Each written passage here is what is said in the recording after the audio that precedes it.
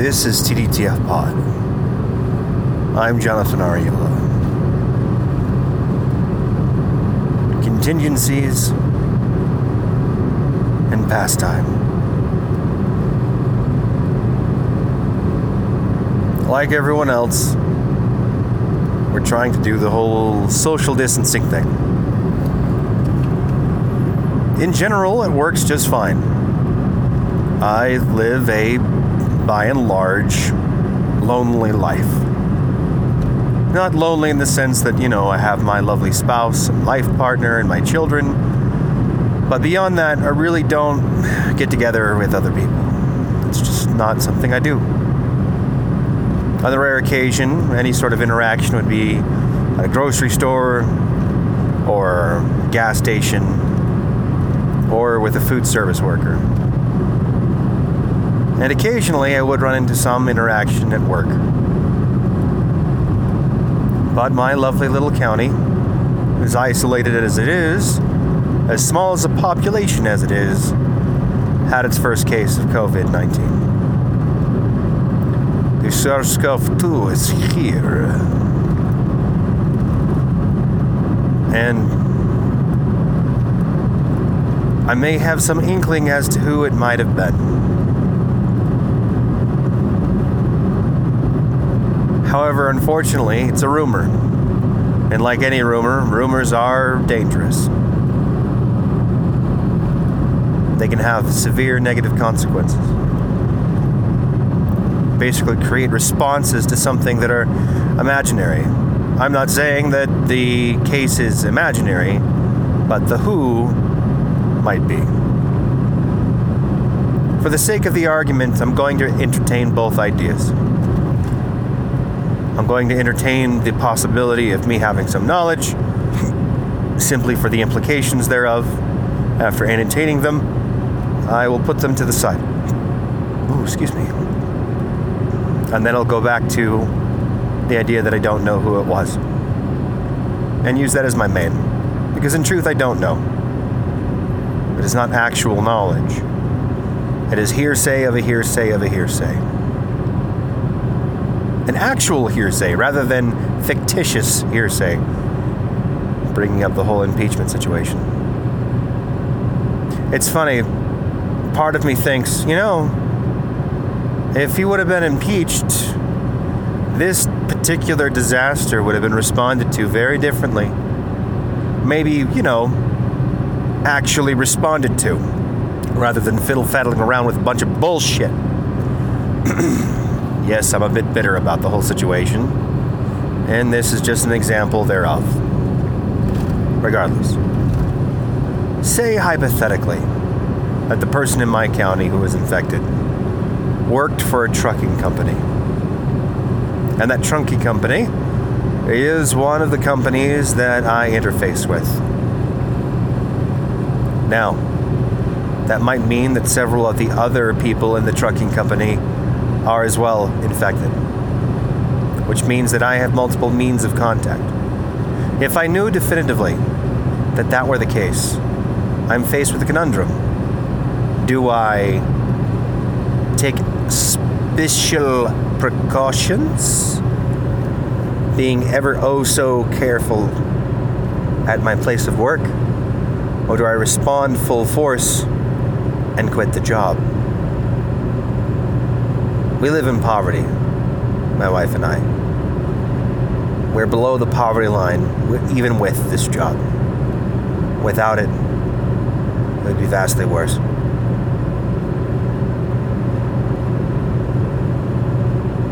If push comes to shove, that may be something I need to seriously think about. But for the moment, I feel as though I must continue on and just be cautious. One of the rules I was instructed is that if anyone does come close to me at work, to instruct them not to. Like, hey, you, back the fuck up. I don't give a shit, get back in your truck.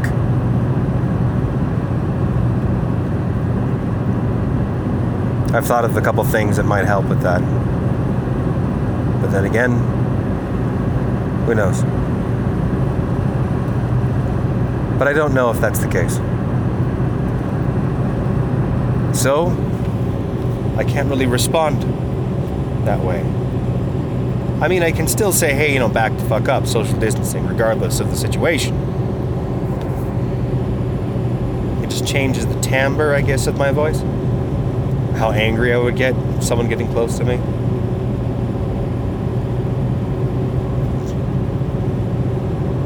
My employer left the surgical-looking masks. They're not the surgical ones. Those are those little duck beak-looking things. But your common sick mask, like you see at Walmart or grocery store. The problem with those is that they're not 100% effective. I mean, nothing technically is, but still. Because air gets around it as you breathe in. So if there are little aerosolized droplets of virus-infected human breath, they can just go around it instead of through the thing, which does me no good. Additionally, I've shaved a big chunk of my face in order for a mask to be better seated. I look a little weird, but willing to give that. It's a gimme. It's worthwhile, it's worth the time.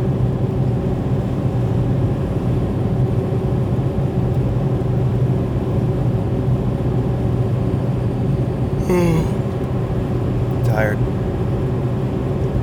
I haven't been sleeping well.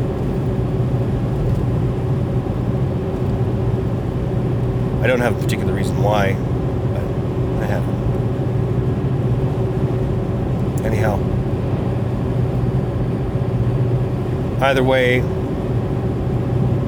they also dropped off a spray bottle with bleach water. It's got little markers. This much bleach, this much water. And just from looking at the milligram or the milliliters markers on the thing, it's about right.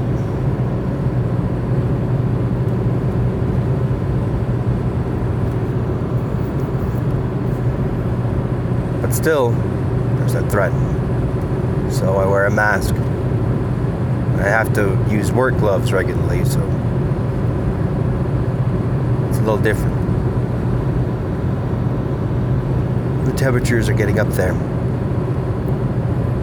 Pretty hot, actually, comparatively. Just my winter body not used to the heat. If my summertime body were to be in this temperature, I'd say it's chilly. But you just have to get used to what you have. And for those of you in the very northern climes, you could say chilly pshaw. I know.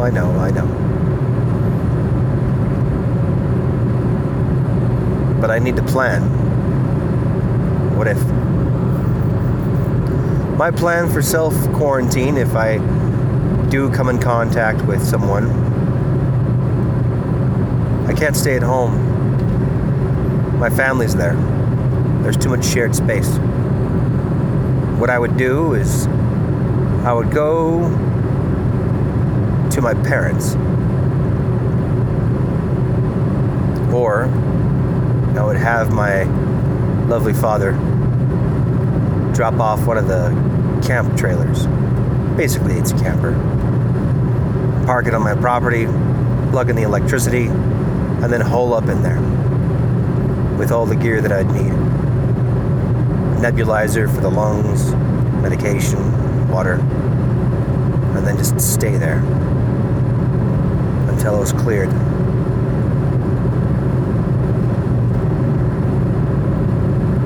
Thought about it.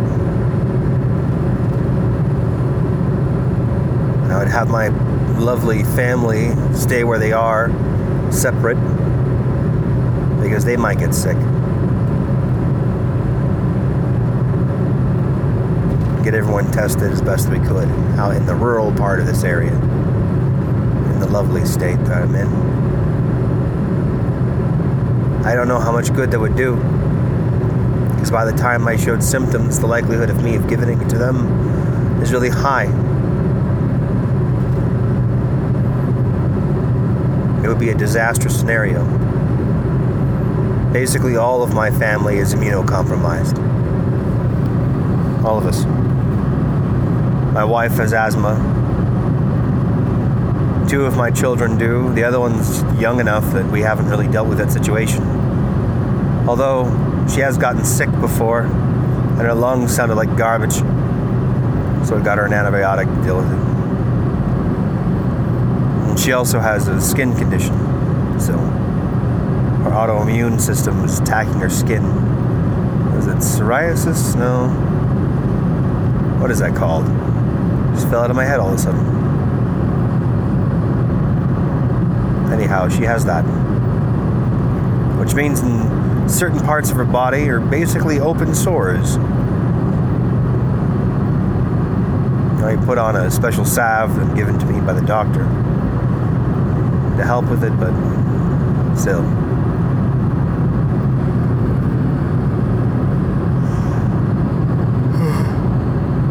All of us are at risk. And my parents, my father ticks all the boxes of it at risk. Asthmatic, heart condition, diabetic, over the age, blood pressure. All the things that make him being infected particularly dangerous. It's scary. And while we didn't have any cases, there was a part of me that said, you know what? We're all right. I was still cautious, Generally speaking, I'm rather isolated in my life. But now, the proof is in the pudding. The test strip or whatever they're using to do that shows a positive. And now my county is at threat. It was before. It was. That's why this person has it, whoever it is. And I started thinking about it. What is the most dangerous situation? Where are the contact points that have the most interaction with people from outside my area? Gas stations is a big one. Then you have hotels and restaurants. The hotels are shut down and have been for a while. Restaurants still have their drive-through services, although the governor recently said that you can go inside to pick up stuff. I'm not 100%, I'm sure, a fan of that. It makes me think that he's not dealing with this properly, not considering the seriousness of it. Even though our main heart of the state has got quite a few cases. Was it 887, something like that, last I looked? By now it's peaking over into the thousands. Barely going over 1,000 now. And so I think to myself, come on. So it means is that going into the gas station is no longer an option for me. I'm going to need something to sanitize the pump itself. As I go in, or not in, but fill up fuel. Try to stay out of public restrooms as best as I can.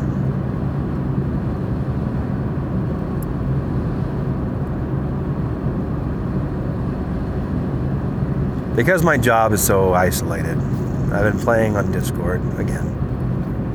I've mentioned it more than once.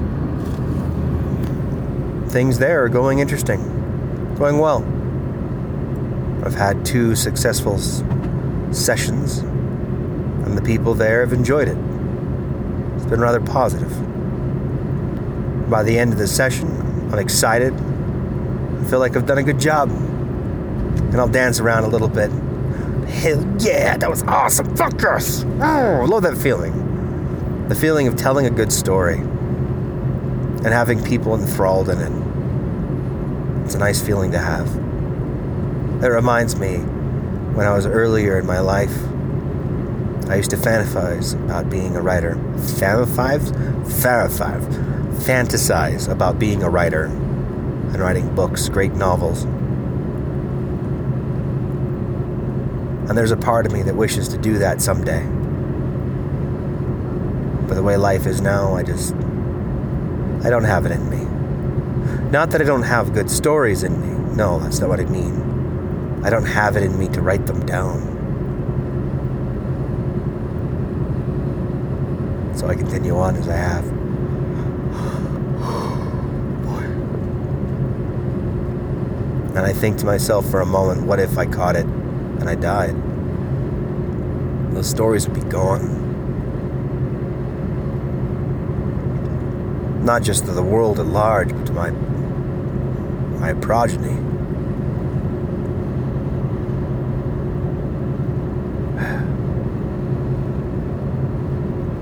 Ye gods. And I think to all this, the number of people who are dead now in the United States, it could have been so much less. It could have been so much less when people heard about all this initially. We could have responded then, and maybe it wouldn't have ever reached my town as it has. But no, indeed. The orange bastard,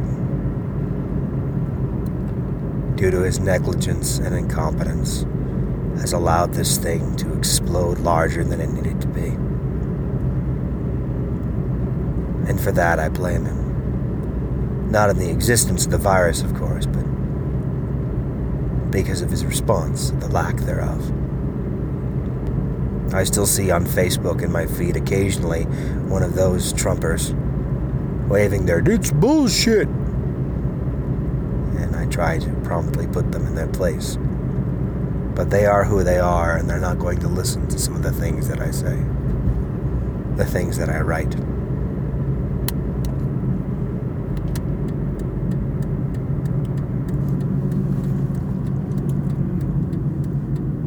Because that kind of mentality is going to cause it to spread more. It increases the likelihood that I'll have to make those kind of decisions that I don't want to make.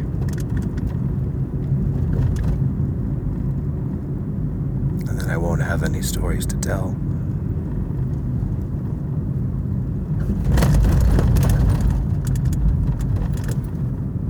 So I plan. Try to be careful. And we'll see.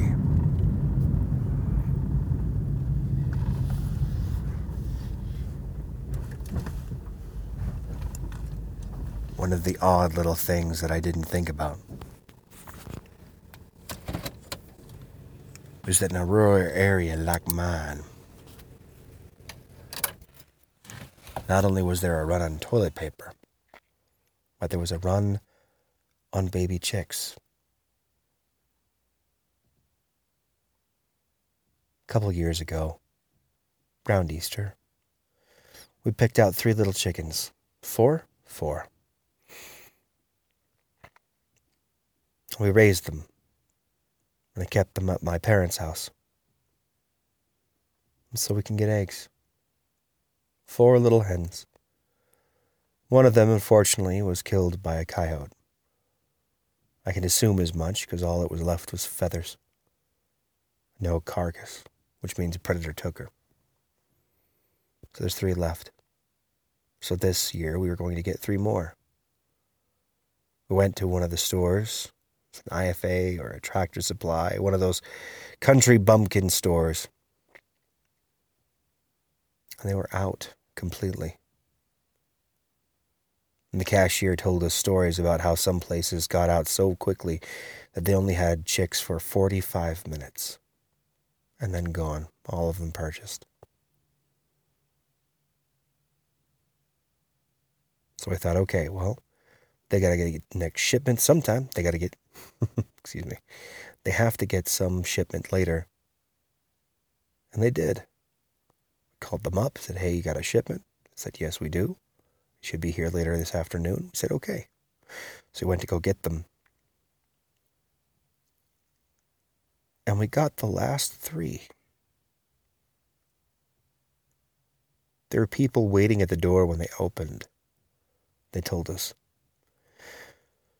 They keep them in these little bins with bits of wood chippings, wood shavings. And they were in there for such a short period of time that they didn't need to clean them. As soon as they unboxed them, they started selling. And we were the last ones to get the last set.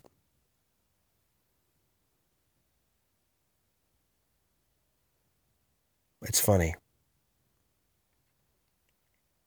Even though, me being me, playing out those hypotheticals of what it would be like for all that kind of crazy stuff I see in the news to happen here, when it actually does, it's still surprising. It feels alien. But it is what it is.